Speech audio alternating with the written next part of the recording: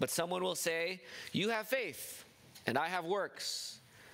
Show me your faith without works, and I will show you faith by my works.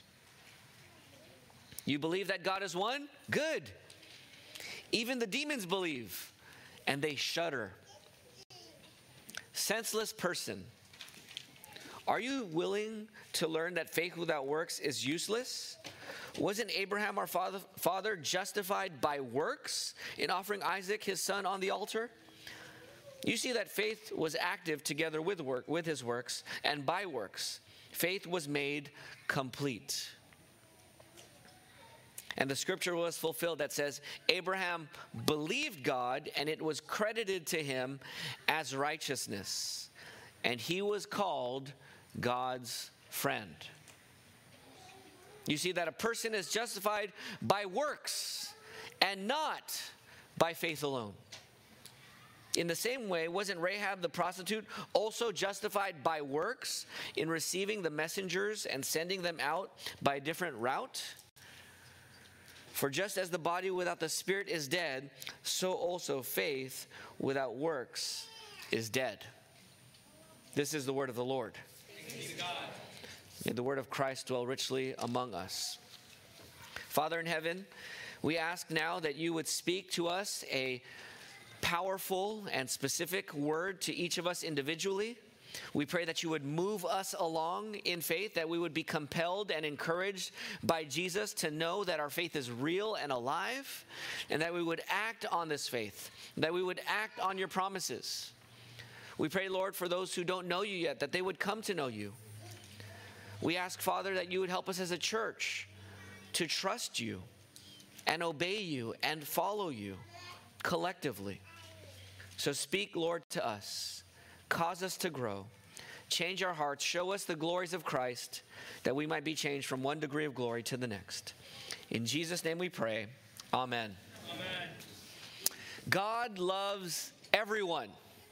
God loves everyone. He wants everyone to be saved. Those are biblical verses. The world loves those verses, and they should love those verses. But the world might misunderstand the fact that God loves everyone and that God wants everyone to be saved. They might take that to a further extent in this way. We shouldn't judge anyone.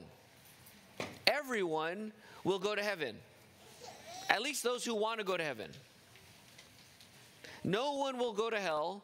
No one will face judgment, except maybe the really bad people. They might go to hell. But other than them, for the most part, everyone goes to heaven. Everyone will live happily ever after. Now, when I hear that, I think as a Christian, we certainly don't want to be judgmental, right? We don't want to hate others. We want to hate and kill self-righteousness in our own lives. We don't want to have a condescending attitude toward others. We should fight that in our own souls. I mean, we're sinners too, right? But not all who say they are religious should feel safe. And that's what I think is the danger of that worldly mentality. Not all those who are religious are safe. Not all those who think they are safe from God's coming judgment. I mean, we know from John 14:6, Jesus said, I am the way, the truth, and the life. No one comes to the Father except through me. So all religion won't lead you to God.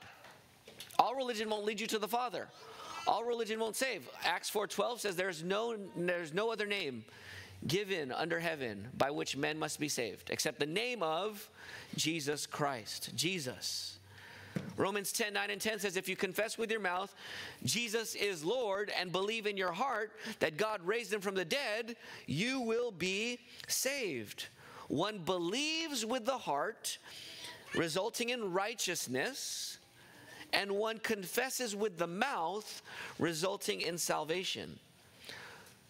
For everyone who calls on the name of the Lord will be saved. So not everyone goes to heaven. Not everyone is saved. Not everyone avoids judgment. Not everyone avoids hell and God's wrath. You can't. There's only one way to avoid these things, and that is through Jesus Christ. So if you're not a Christian, you need to understand, if you forget everything else we say, you need to understand the main message of Christianity. And the main message of Christianity is about God. The good news that we have is God. God is your creator. God made you to know him and enjoy him and reflect him in this world, to relate to others for his glory and to enjoy him directly in your relationship with him. But God is not only the creator, God is our judge. Because we have rebelled against God, we have rebelled against his design to enjoy him. Rather than enjoying him as our supreme treasure, we want to use him to enjoy other things as our gods, our fake gods, our counterfeit gods, our idols. Because we want to build our identity on something other than God, someone other than God, that's sin, and that's rebellion. And because of that, the wages of sin, the penalty for sin, the judgment for sin is eternal death in hell. That's what we all deserve. But the good news is that God is not only creator and judge, God is Jesus. God the Son became a man, took on human flesh. That's what we're celebrating next month for Christmas. That God came and became a man, Jesus. He lived the perfect life we should have lived, died on the cross for our sins, and rose from the dead, defeating Satan, sin, and death. So that God is not only Jesus, God is Lord, God is treasure, God is Savior.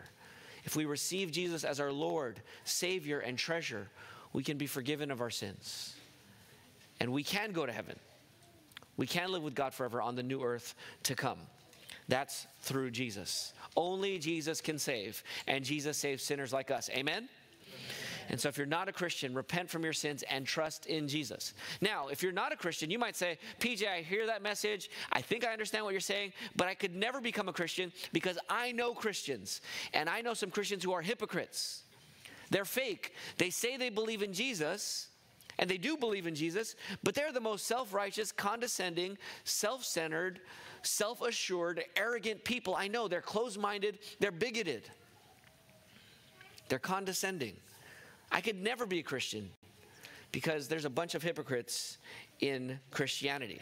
Well, if that is your objection to Christianity, I would like to say that that is a strong objection to Christianity.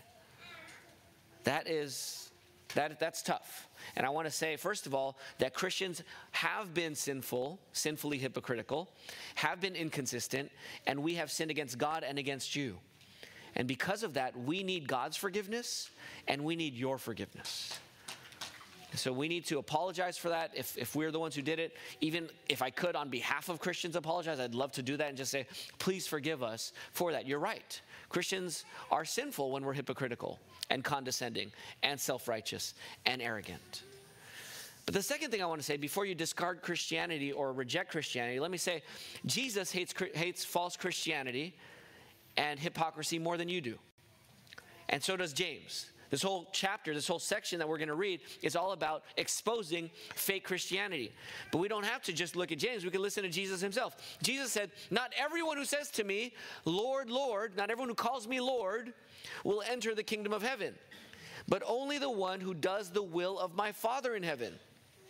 On that day, Jesus said, many will say to me, Lord, Lord, didn't we prophesy in your name? Didn't we drive out many demons in your name?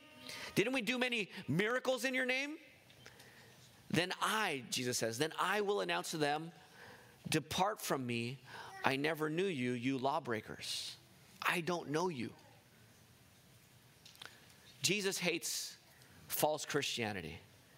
He hates fake Christianity. He hates hypocritical Christianity. And there are a lot of people who say that Jesus is their Lord, that he's their Savior, that he's their treasure, but they don't treasure him. They don't submit to his lordship. They don't cling to him for salvation. He has not changed them. You know, I've been a member of 4 different churches, gospel churches in my life. I've been a pastor at 3 of the 4 churches. And in one of those churches, when I was pastoring, and in all 3 churches where I was pastoring, I was in charge of the membership process. And so in one of these churches, there was someone who wanted to join our church, but they were living with their partner and regularly committing sexual immorality. They were conflicted about it. They went through the church's membership process, went through the classes. I did the membership interview, and they wanted to join the church. Now, if I brought that person to a members meeting today, if we had a members meeting today, should you, BBC, take that person, don't answer out loud, but should you take that person into membership if this was our church member, if this was our church and it was our members meeting today? Should you take them into membership? Why or why not? James wants us in this passage to understand what real faith is so that we don't mistake it for false faith in Jesus. And beyond that, James and God want to encourage us in our faith in Jesus. So here's the main goal. And I'm not going to repeat this main goal because it really is kind of the intended effect, but it's not going to drive the sermon here. The main goal that I hope comes out for you guys is this. I want you to be encouraged and moved by Jesus in knowing that your faith is real so that you keep acting on it. That's what I want. That's what I want the effect of this sermon in this text. To be encouraged and moved by Jesus so that you know that your faith is real and you keep acting on that faith. But to drive this sermon and to get to that goal, James actually gives us the main question of the sermon. It's in verse 14. Look at verse 14. This is the main question of the whole passage. Look at verse 14. The main question is this. What good is it, my brothers and sisters, if someone claims to have faith but does not have works? What good is it? Is it any good? What do you guys think? No. It's no good, okay? And then the second question, and really here's the main question for us. Can that faith, I'm going to call this faith that doesn't have works, faith that doesn't have actions. I'm going to call this faith actionless faith, okay? A faith without any actions. Can actionless faith in Jesus save that person? That's the question. The second question here in verse 14. Can actionless faith in Jesus save someone? What do you think the answer is? How many of you say yes? How many of you say no? Okay. Yes, the answer is no. No, actionless faith cannot save a person. That's what James's answer is. Now, the rest of our sermon is going to think about 4 reasons. He gives us 4 reasons why the answer is no. Can actionless faith in Jesus save a person? No. Why not? 4 reasons, okay? Verses 15 through 17 is our first reason. I'll give you the reason here. No, actionless faith cannot save a person because actionless faith is useless. Actionless faith is useless. Verses 15 through 17. Look at verse 15. If a brother or sister is without clothes and lacks daily food, and one of you says to them, go in peace. I know you have a lot of anxiety, but go in peace. Be warm or stay warm and be well fed. Don't be hungry anymore.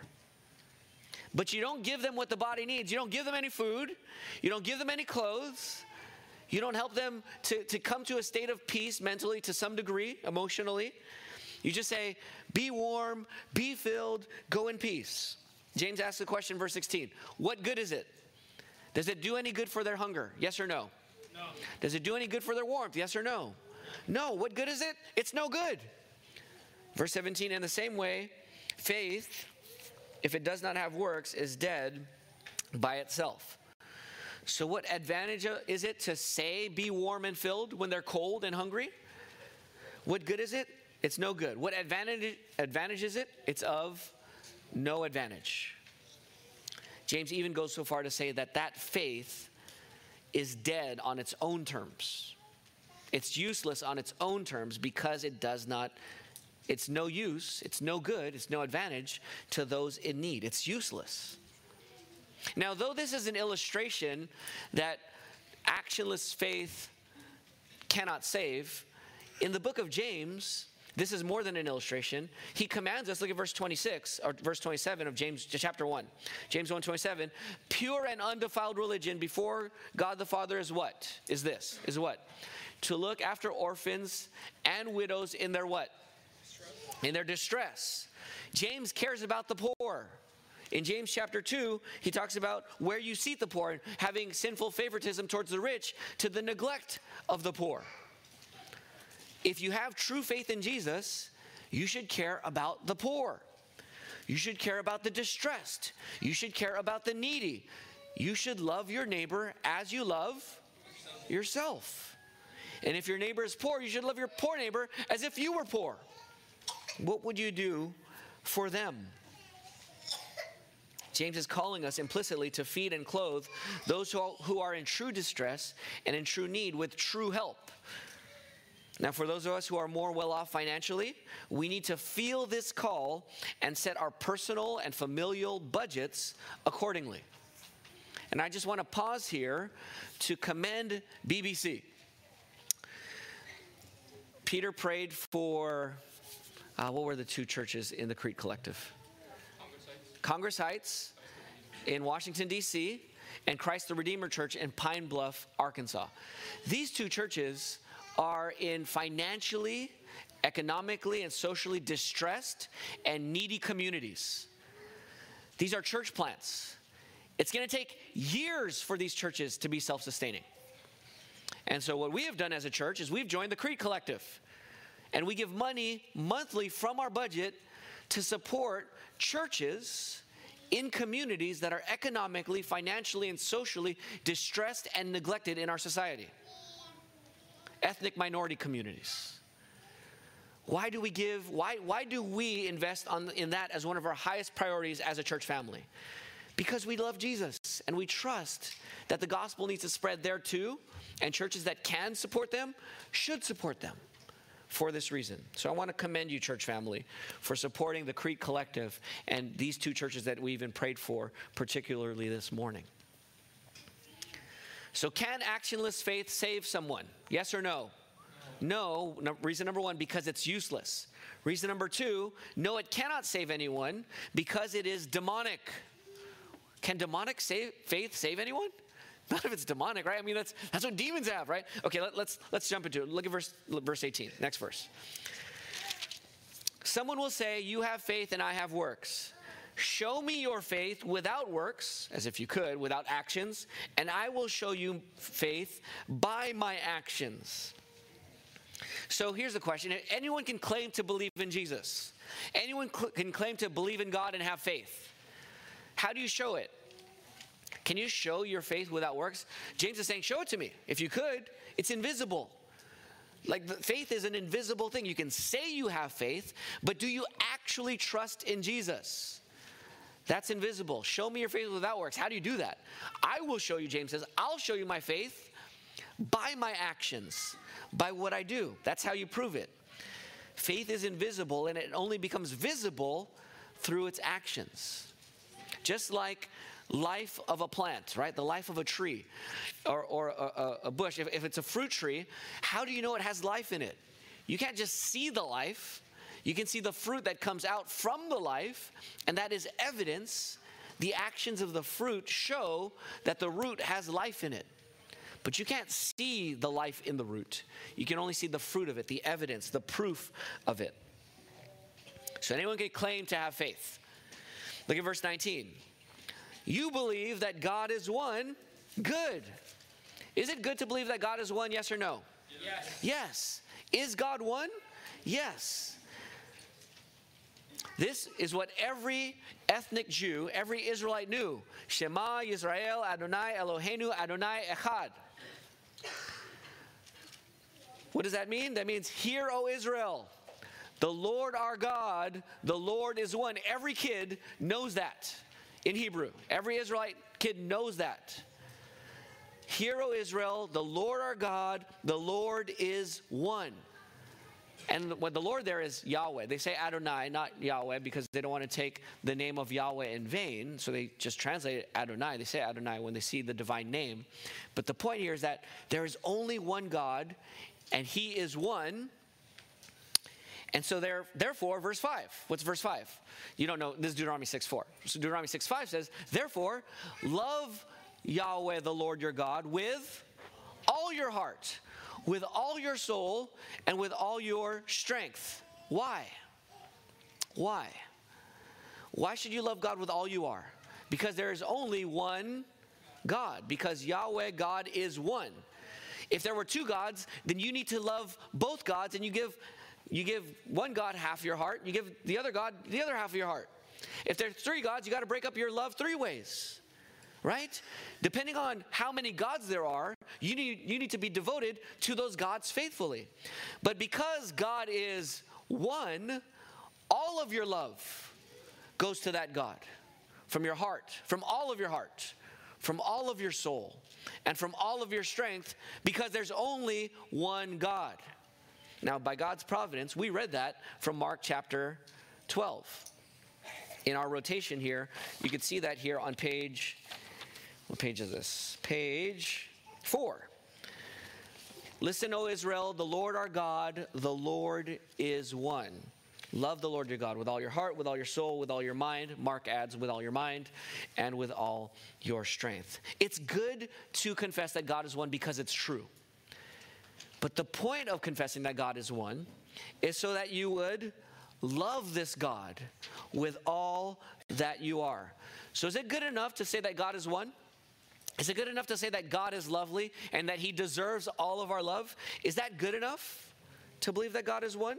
To say that? Well, let's finish verse 19. You believe that God is one. That's good. It's true. Even the demons believe that, and they shudder. Are demons saved? Yes or no? No. Do they believe that God is one? Yes. Do they fear God? Yes. I mean, if you look at the stories of Jesus with casting out demons, when demons come in contact with Jesus, they tremble. They beg Jesus, please don't send us to the abyss. We know who you are, the Holy One of God. Please, please, please, Jesus, don't hurt us. They know and shudder at God the Son. They're scared of God the Son. They know that God is one. Jonathan Edwards said that they know it so much. They were in the best seminary, the best divinity school of all time. They were in heaven, in God's presence. They know that God is one. They believe that God is one.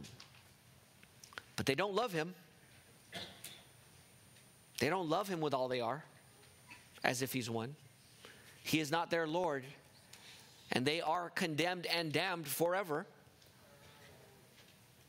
And so if you say you believe in Jesus, if you say that God is one and he deserves all my love, but you don't have any actions of love, you have no expressions of real love for Jesus as your God, as your Lord, as your highest priority and preeminent in all of your life, over all relationships and all priorities and all ambitions and all objectives and all responsibilities and all hobbies and privileges you enjoy, if he's not above and preeminent over all that, then your faith is no better than a demon's faith. It cannot save. So the second reason why actionless faith does not save is because it's merely mental assent. It thinks true thoughts, but it does not entrust one's heart and soul and mind and strength to that God. So it's demonic and deceptive. Faith in Jesus, real faith in Jesus, should move beyond mental assent to a transformative love for God. When you love God, he changes you. He transforms you. Not immediately in a snap where you become perfect, but through life and through trials and through tests, he grows your love for him. He shows you his loveliness and he captivates you. Is Jesus lovely to you? If he is, it will show in your life somehow. And Paul said the same thing in Galatians 5 verse 6. He says, for in Christ Jesus, neither circumcision nor uncircumcision accomplishes anything. What matters is faith working through love. All that matters is faith. Paul would say, you're justified by faith apart from works.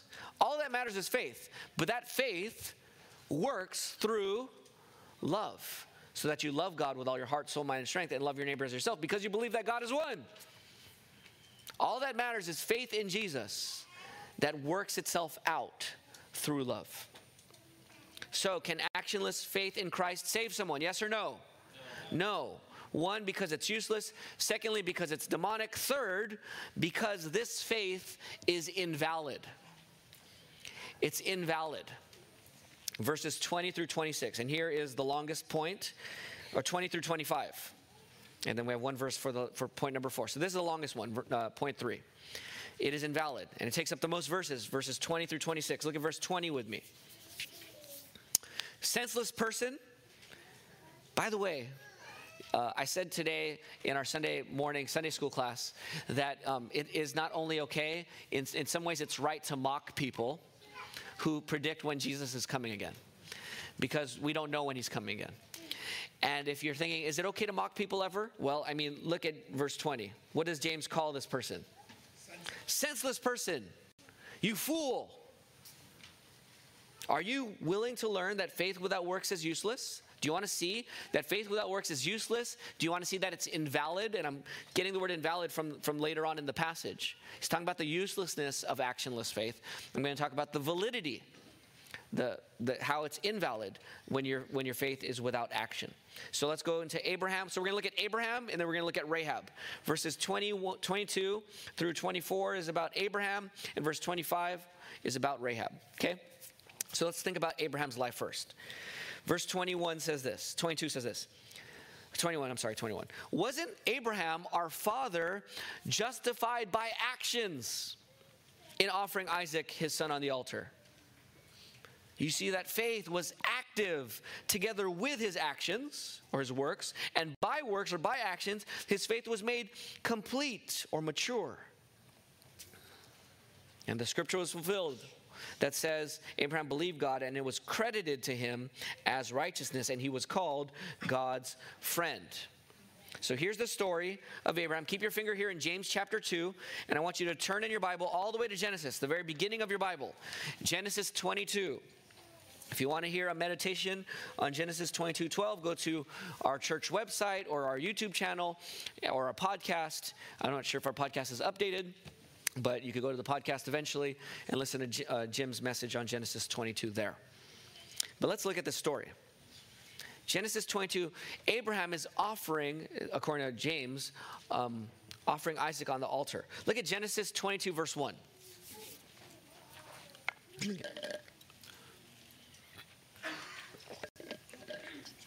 After these things, it says in Genesis 22:1, God tested Abraham. That's key. God tested Abraham and said to him, Abraham, here I am, Abraham answered.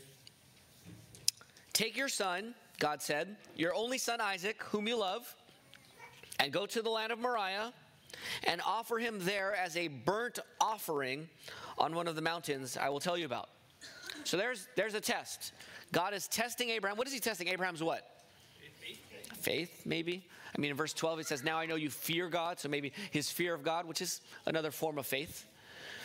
Maybe his love for God.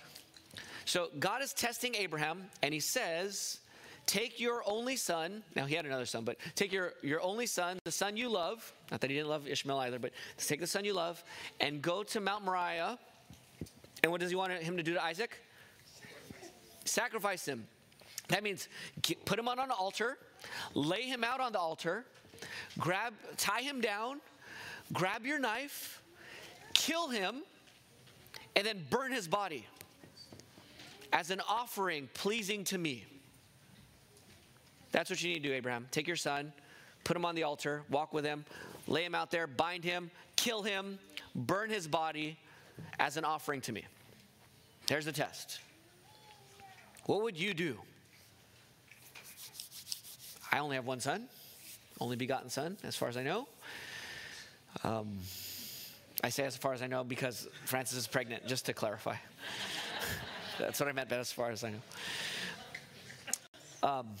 But yeah, if God told me to take my son, whom I love, and tie him down and kill him and burn him, what would I do? What does Abraham do? I love this story because Abraham does not hesitate. Look at verse 3. So Abraham got up early in the morning, saddled his donkey, took with him 2 of his young men and his son Isaac. He split wood for burnt offering and set out to go to the place God told him about. Let's go. So he goes. On the third day, Abraham looked up and saw the place in the distance. Then Abraham said to the young men, stay here with the donkey. The boy and I will go over there to worship. You see what Abraham's doing? He's just down. He's just I mean, that's the way that Moses is writing about Abraham. He's there. What do you want me to do, God? You want me to take my son and burn him? Okay, cool. I got you, God. I got this. Wake up early next morning. He's ready to go. Coffee's ready to go. He's chopping the wood. Let's go. We got a trip here. We're going to worship the Lord. Right? And he goes. He just goes. There's no hesitation here. And so then he tells the young men, we're going to go there to worship. Go back to verse 5. Then, now notice what he says here. Then we're going to what? Then we'll come back to you. That's weird. What is Abraham about to go do? He's about to go there and take his son and what? Kill him and burn him. And he says, hey guys, you chill here for a second. I'm going to go there and we're going to make a sacrifice. He doesn't say what it is, right? We're going to go make a sacrifice and we're coming back. He says, we're coming back. That's weird. Abraham took the wood for burnt offering and laid it on his son Isaac. Isaac, you carry this stuff up the hill. In his hand, he took the fire and the knife, and the two of them walked on together. Then Isaac spoke to his father Abraham. He said, my father, Dad. And he replied, here I am, my son. I should say that to my son sometimes. Here I am, my son. Isaac said, the fire and the wood are here, but where is the lamb for the burnt offering? Abraham answered, God himself will provide the lamb for the burnt offering, my son. Trust me. Then the two of them walked on together. Now, when they arrived at the place that God had told them about, Abraham built the altar there and arranged the wood. Presumably, Isaac helped him build this altar. Then he bound his son Isaac and placed him on top of the wood. Okay, so Isaac is probably, 13, 14, 15 here. Abraham is 100 years old, right? Maybe his son could take him or at least outrun him, right? But here he is.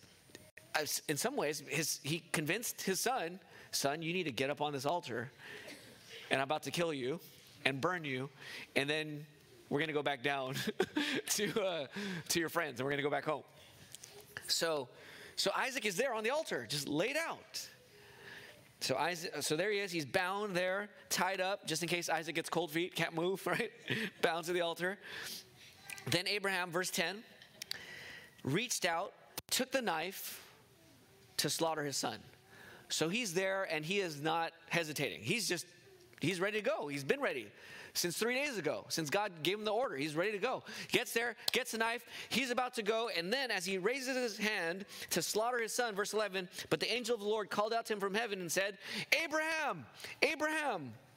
Had to say his name twice to make sure he heard before it was too late. And Abraham again said, here I am. Then the angel said, do not lay a hand on the boy or do anything to him, for now I know that you fear God. So there's the fear of God, faith in God, love for God, fear of God, since you have not withheld your only son from me. I know you love your son, but clearly you're down to obey me. So there's Abraham, resolved, determined, decisive. He fears God. He trusts God. He loves God. How do you know? How do you know this invisible faith? You could see it. He's willing to kill and burn his son as an offering to God. And so James tells us that his faith worked together with his works. His faith in God, his faith worked with his works and then matured his faith. His faith was made complete. Now, here's the question. Why in the world would a dad take his son and put him on the altar and get ready to kill him? Why would Abraham do that? Does Abraham hate his son, yes or no? No. Is Abraham just going crazy, yes or no? No. Why would he do this then with no hesitation? Here's why. Because of Genesis 21:12. Just go back a chapter. Genesis 21:12 says, so God tells Abraham another hard thing to do. Send away your first son, Ishmael. Send him and his mom away. And Abraham is distressed because he's sending his son away. So what does God say in verse 12 of chapter 21? But God said to Abraham, don't be distressed about the boy and about your slave. Whatever Sarah says to you, listen to her. Why? Because your offspring will be traced through whom? Isaac. And I will also make a nation of your slave son. So your son's going to be fine. I'll take care of Ishmael. But the promised offspring that's going to bless all the nations is going to come through whom? Isaac. You hear that? God promised that through Isaac, that boy, the offspring is going to come. So when God says, kill your son, he's like, I got you. Okay, I'll kill him. Why? Because you said, God, that the offspring is going to come through whom? Isaac. So we're going to be back. I'm going to go to this hill and kill him real quick. I'm going to burn him up real quick. And then somehow God's going to bring him back together and cause him to be alive again, resurrect him. That's what it says in Hebrews 11. And then we're going to come back down and go back home. Because God said, through Isaac, the offspring is coming. And Isaac has no kids yet. So clearly, if God's going to make my 90-year-old wife give birth to Isaac, then God could do anything. And if God could do that, then God could take my burnt, killed son and cause him to live again and then have offspring. I trust you, God. I believe that. So tell me, what do you want me to do? I'll do it. Because I believe your promise. I believe your word. See, Abraham's faith, he has a promise from God. Does he believe it? Yes. Does it show in actions? Yes. And what does the actions do according to James? Go back to James chapter 2 now. James 2, James says that faith works with the actions, and through the actions, his faith was made what? Verse 22, his faith was made complete or mature. When God tests your faith in his promises, and you trust God's promises, does God come through? Will God come through, yes or no? Yes, every time God will come through. And every time God comes through, what does that do to your faith? It makes it what? Stronger. It makes it more mature. It makes it more complete. That's what tests do. That's what tests of faith do. It strengthens your faith. And that's what it did for Abraham. And so Abraham proved that he really did trust God. So that when you get to verse 23, the scripture was fulfilled that said Abraham believed God, and it was credited to him as righteousness, and he was called God's friend. So there it is. Abraham's faith had actions that proved that his faith was valid, was justified, maybe. Look at verse 24. You see now that a person is justified by works and not by faith alone. So you see this in verse 21, justified by works. And in verse 24, you're justified by works and not by faith alone. So now we got to pause here. Well, before we get to this, let me just say something about the Abraham story, just because it's so powerful and so edifying. Let me ask you a question for application. If Abraham was willing to obey God even when the command didn't make sense to him, the question for you this morning is, are you willing to obey God when God's commands don't make sense to you? Do God's commands always have to make sense to you when it's clear in the Bible what God is saying before you obey? Or as long as you can understand what he's telling you to do, is that enough for you? What is God calling you to do? You personally, what is God calling you to do right now in this week, in this season of your life? What is he calling you to do? And are you trusting him? Is your invisible faith going to be made visible by your choices and by your commitments? Has it been the past months? Okay, now we get to verse 24, and it says, you see that a person is justified by works and not by faith alone. This sounds like it's contradicting Paul, because Paul says we are justified by faith apart from the works of the law. In Romans chapter 3, verses 26 to 29, in Galatians chapter 2, verses 15 to 19, Paul is very clear, we are justified by faith apart from the works of the law. And here, James is saying, you see that a man is justified by works and not by faith alone. So here's my question to you, church family. Who is right, James or Paul? How many of you say Paul? You guys are wrong. How many of you say James? How many of you say both? All right, yeah, both. James and Paul are both right, yes.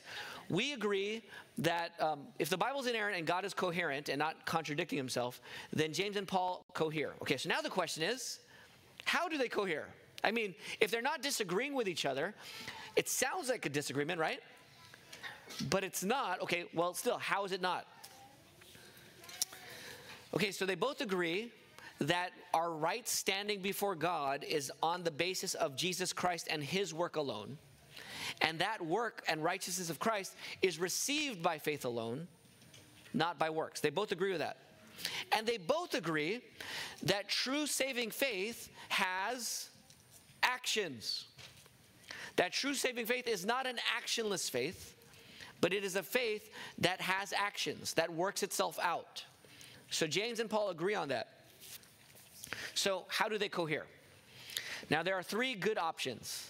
The bad option is that they disagree, and that one is right, not the other. That's wrong, okay?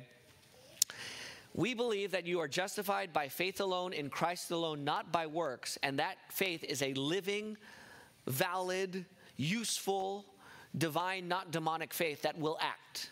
That's what James and Paul both believe and teach. But how do these two things fit together? I'll give you three options. My option, I'll just tell you now, is the third option. I think I'm going to teach and preach the third option, but I hope to show you that it doesn't matter really which one of these three. Ultimately, the application is the same. So the first way that they might cohere is that Paul actually says, you're justified by faith and not by works of the, did you hear me what I said earlier? Not by faith and not by works of the law covenant. So some people say, oh, it's not talking about works in general. It's talking about the works of the law covenant, the old Israeli covenant, so circumcision and all the commands through Moses, the old Israeli covenant. We're not justified by those works, but we're still justified by faith with other works. So that's one, is like he's talking about those works in general, specifically, and not works in general. I don't think that's what is going on here. A second thing is, and here's the main debate. Here's the two sides now, the last two options. What does Paul or what does James mean by justify? Does he mean by justify justification before God? Or does he mean justification before men of your claim? Justification before God is God accepts you because of Christ's righteousness. Is that what James is talking about? And Paul, is that what James is talking about? Or is James saying it's justification in the sense that I claim that I have faith? Well, how is that faith justified? By my works. So my claim to faith is now valid. It's validated. It's justified. Okay, so does justify mean justification before God or justification before people with your claim? Does that make sense? You see the two options here? If people think it's justification before God, they could say that God he justifies us by faith alone in Christ, but that faith has works as the result and fruit and evidence, and so God justifies us based on the basis of real faith, which includes works, or that manifests itself in works. And he did that when we got converted. So I got converted in 1989. So one way of thinking about it is God justified PJ in 1989 and declared PJ righteous based on his faith in Christ that had works there and continues to have works till this day. Or another way of thinking about it is in the final judgment, the final justification, at the final judgment, God will say PJ is righteous. Not in 1989, but in the future, PJ is righteous because of his faith in Christ, and the evidence and fruit is works. So that's one way that James and Paul could agree. I think it means this other option. They're both okay. I think it actually means this other option, that our claim to faith is shown and validated by works. Our claim to saving faith. Do you have saving faith? Are you really righteous in Christ? Are you really saved? That validation of that claim is by actions. And I think that's what James is getting at here. So it validates, it proves that someone is righteous when they claim to have faith. Now, the reasons I believe that, and really, whichever side you fall on in this church, it's not, you're theologically right, okay? It's just, what is James actually referring to here? It's not too big in terms of the application. But the reasons why I think it's point of validation is because verse 18, just look at verse 18. He doesn't bring up justification yet until verse 21. So it's about salvation, which is more broad. Verse 18, he says, you have faith and I have works. Show me your faith without works, and I will show you faith by my works. So he's talking about showing the faith. In chapter 1, 26 and 27, he's talking about true religion, and then he's talking about actions that show whether your religion is true. James 1, 27. A third reason why, or last reason why, or two more reasons. In verse 21, the way I would phrase the question of verse 21 is, are you willing to learn that faith without actions is invalid? I think that's what he's getting at with the main question of this section. Do you want to see that it's useless, it's not valid? And then lastly, and here's maybe the most important point for me, why I think it's this view. We read Genesis what? The whole sacrifice of Isaac is Genesis what? What chapter? 22. Genesis 22, right? In Genesis 22, Abraham offered Isaac. And then it says in James 2 verse 23, scripture was fulfilled that says Abraham believed God and it was credited to him as righteousness. That crediting is justification before God. When God credits Abraham with righteousness, credits him with righteousness by faith, that's when Abraham was declared righteous by God, and the righteousness of God was accounted to him. What chapter was that in Genesis? Does anyone know that quote? That quote is coming from Genesis chapter 15. Calvin read it in the scripture reading. That's Genesis 15 verse 6. Before Ishmael was born, before Isaac was born, Abraham was looking at the stars and God said, I'm going to make your offspring as numerous as that. And then Abraham believed God, and then Moses says, Abraham believed God, and God credited that faith to Abraham, justified Abraham as righteous. In Genesis what? 15. Decades later, he sacrifices Isaac, or was about to sacrifice Isaac. And that validates the claim that Abraham really had faith and really was justified before God.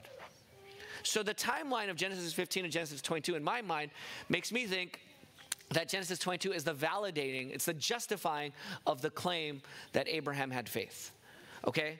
I hope that's not confusing. Whichever view you have of those two views, the point here is saving faith must have actions.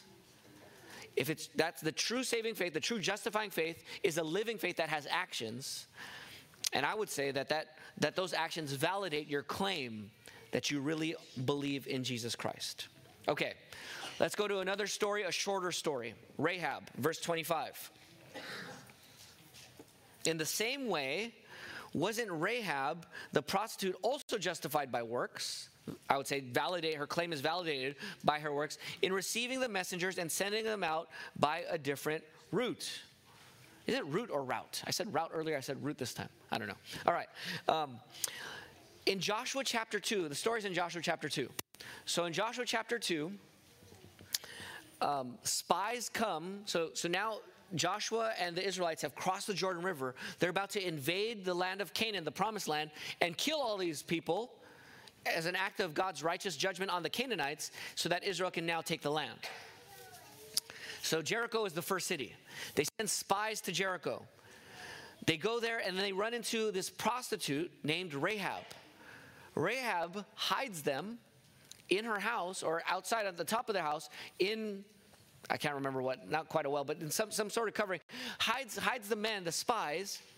And then when those in Jericho, the Canaanites in Jericho, find out that there are spies from Israel that are about to invade the land, are in their city, they go everywhere looking for these spies. They go to Rahab's house, knock on her door, say, have you seen the spies? And Rahab lies. She says, I don't know where they are. I haven't seen them. I did see them, but I think they went that way. And she lies and tells them they went a different direction. Okay? And when she does that, then she goes up before sleeping. She goes up to the spies and says, "Hey, listen. I heard that Yahweh has saved you, and Yahweh has sent you to destroy us, and everyone here is freaking out, including me.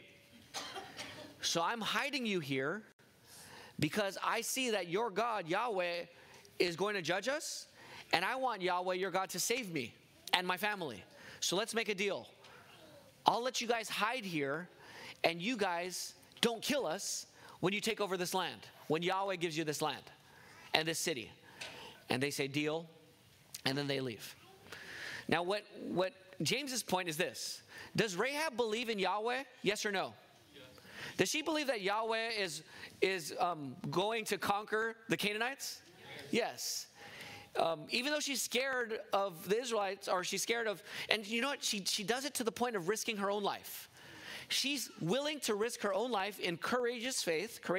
She's willing to risk it by hiding them, so that if she gets caught, that she's the one who hid the spies, those in Jericho would kill her. But she says, I don't care. Like, we're going down. This ship is going down. They crossed the Red Sea. The Egyptians were wiped out. They're killing all these other nations on the other side who are stepping up to Israel. They're about to come to our land. Oh, no, I'm not having any of this. I'm willing to die. I'm going to go on Yahweh's side. I'm going to go on these people's side. How do we know that Rahab had faith? Her courageous risk, the fact that she took a risk, right? And she betrayed her own people. She betrayed her family. I mean, other than her household, like her extended family. She betrayed her own people for Yahweh's people. Now, she was scared to die, of course, which is fine, because she was going to die. She would have died. But that faith was shown in actions. And that faith, we know this from Romans 10, faith comes by what? Hearing the word of Christ. And Rahab had heard that Israel and Yahweh brought them out of Egypt and was conquering these other lands. She heard about Yahweh, and faith came by hearing, such that when the spies came, she was willing to side with them, and that validated her faith.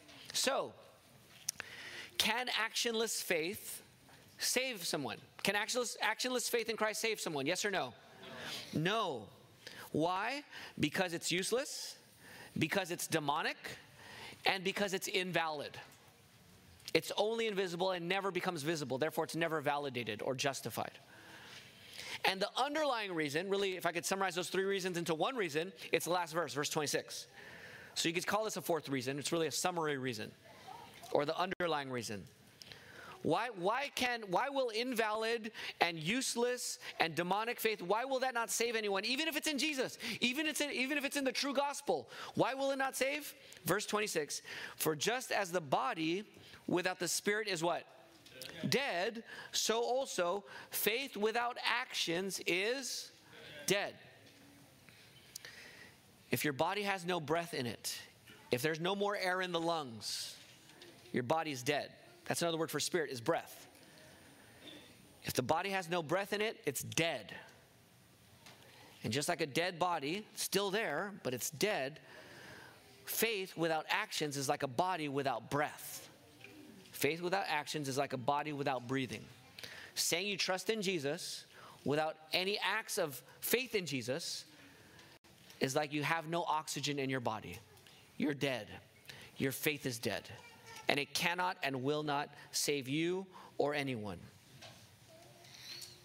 So it's a dead faith, it's an invalid faith, it's a demonic faith, it's a mental only faith, it's a useless faith, and that cannot save you, even if you believe that Jesus is Lord, that he died for sinners and rose from the dead. So let me apply all of this. Application. Christian, I want you to be encouraged and moved by Jesus to know that your faith is real. I hope from this sermon you're saying, okay, I'm not perfect, but I know my faith is real. I can see actions in my life that show that my faith is real. And I want to keep acting on the fact that I do trust in Jesus. Church family, I want you as a church family to look at other members and prospective members and expect, if someone says they're a Christian, expect that they're going to obey Jesus. Should you expect perfect obedience? Yes or no? No. But should you expect real tangible obedience? Yes or no? Yes, you should. Expect that of each other. Not in a guilt trip, condescending way, in a hopeful, joyful way. Man, you believe in Jesus? That's great. I know God's going to work in you. I know he's going to grow you. I know you're going to want to obey Jesus. We need to understand, one of the marks of a healthy church, according to one author, is understanding biblical conversion. Because if you don't understand biblical conversion, you don't know who a member of the church should be. And if you fill up this church with a bunch of non-Christians who are fake Christians and professing Christians, and we're a congregational church where we're voting on things, this church will decline. That's how churches die. That's how churches get unhealthy. Churches get unhealthy when you fill churches with people who are not truly Christian or are not truly acting on their faith in Christ. So it's up to you, church family, to keep making sure the members you take in are truly Christian. If you're not a Christian, like I said, I know that some Christians, so-called Christians, are hypocrites. But you need to realize that they need Jesus to transform them. And you as a non-Christian, you need Jesus to change and transform you. And he will. Jesus changed a prostitute. Rahab was a prostitute. And she's saved, forgiven, cleansed. Jesus can change any of us sinners. And he can change you too. Children, I want you to keep looking to Jesus. Keep reading your Bible. Children, if you don't know how to read, learn how to read. And then when you learn how to read, keep reading your Bible and looking to Jesus. Pray. Don't just read your Bible, though. Pray and ask Jesus to change you. Ask Jesus to give you faith that takes actions. And if you're a discouraged Christian here this morning, this is not a call to perfect faith. It's not a call to perfect action. If you're discouraged and saying, man, PJ, I just feel like there's so many things I don't do. Here's what I'm calling you to do. I'm calling you to trust in Jesus and surrender your life to Jesus. He's the one who will empower you to change. Don't figure it out on your own. Don't try to look for the power within to change. Trust in Jesus. And if you're someone who's saying, I know this passage, PJ, I understand this passage, I'm a Christian, I'm good. If you're good, I want to challenge you by saying this. Even now, when God tests your faith, it's still going to be hard. Maybe you've become too comfortable with your Christianity and you're not actually stepping out to the places where Jesus is telling you to take a risk. And if you truly trust in Jesus, don't get settled in comfortable BBC Christianity. Extend yourself out and take a step of faith, trusting Jesus in obedience. I don't know what that means for you, but there are some hard or difficult tasks for you that the Lord is calling you to trust Him in. Use this passage as a motivation to say, yes, Lord, I trust you, and I will follow. Because Jesus came not only to save you, but to change you, to grow you, to lead you into action by trusting Him. He will regularly call you to action, and He'll walk with you, and He will show you that He is good. He is glorious, and He is worthy. He is trustworthy. You can trust Him. Now let's go back to that story I told you in the beginning. When I was a pastor of a church, and there was a prospective member wanting to join the church.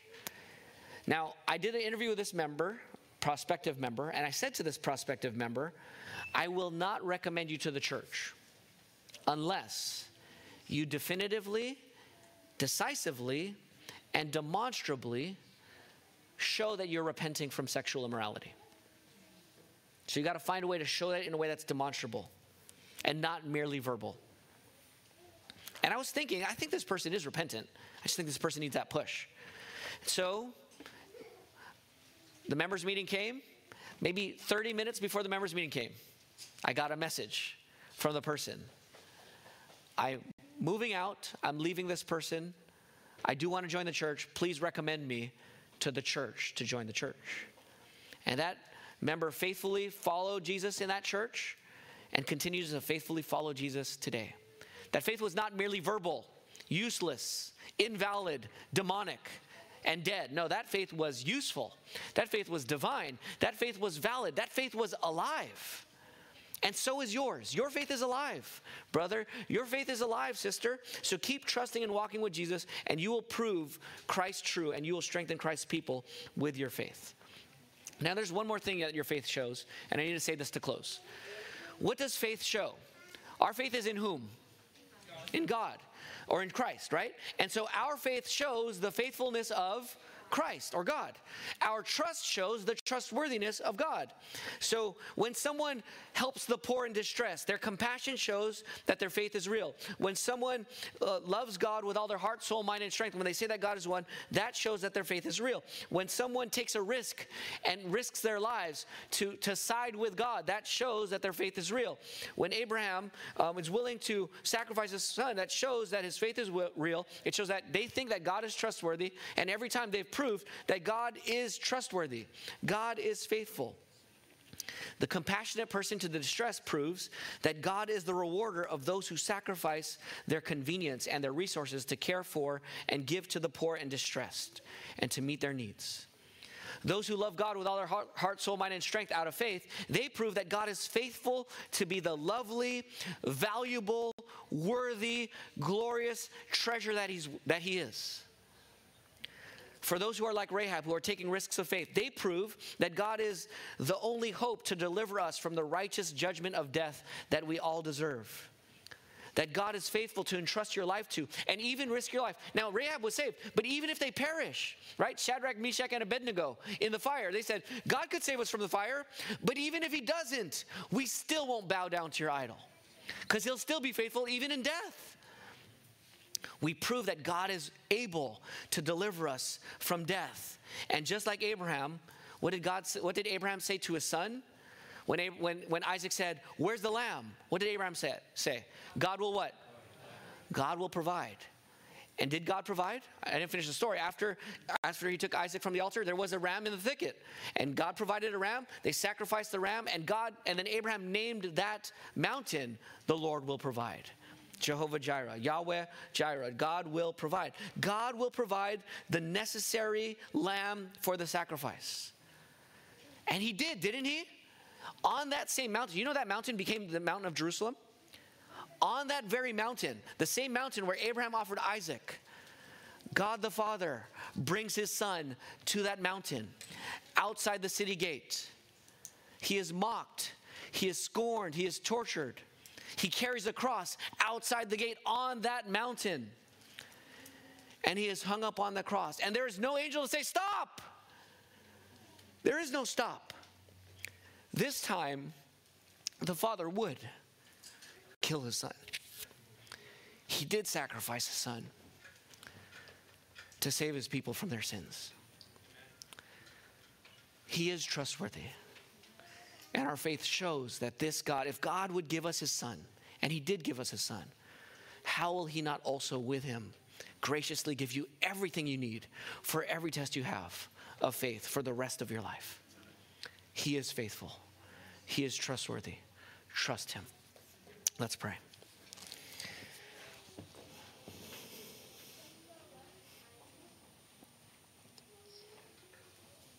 Father in heaven, we thank you that you love us, you love your son, that you'd give him a bride by sacrificing your son.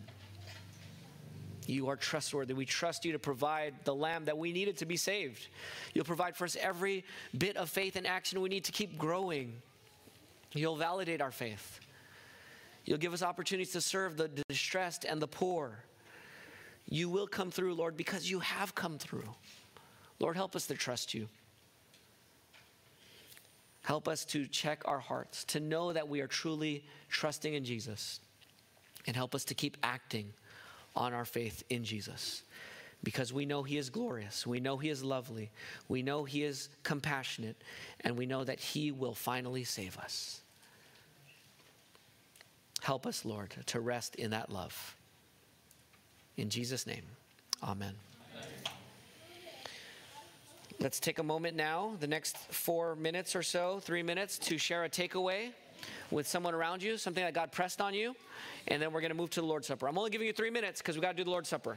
So if you're a guest here, feel no obligation to share. Just listen in on a conversation around you.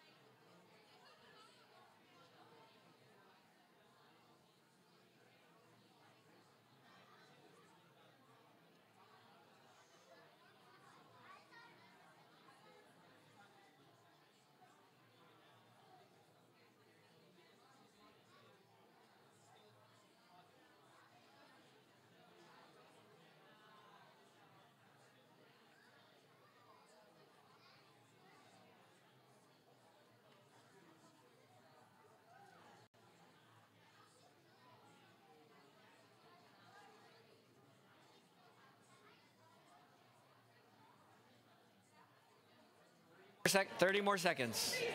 30 more seconds.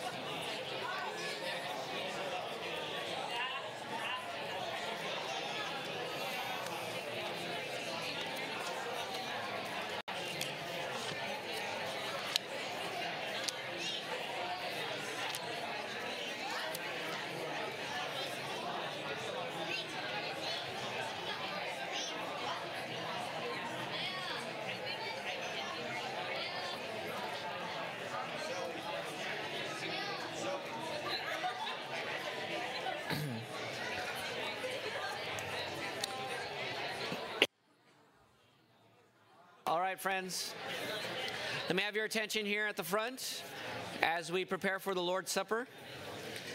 Do we have 3 volunteers? I'm going to read some scripture and pray, but 3 volunteers to pass out the Lord's Supper. Who's doing that this morning? Okay, Grace and Josh and Clark. Okay. Let me pray first. Let me read scripture first and then pray, and then we'll do this, okay? But you guys could move up closer here to the front for this, okay? So,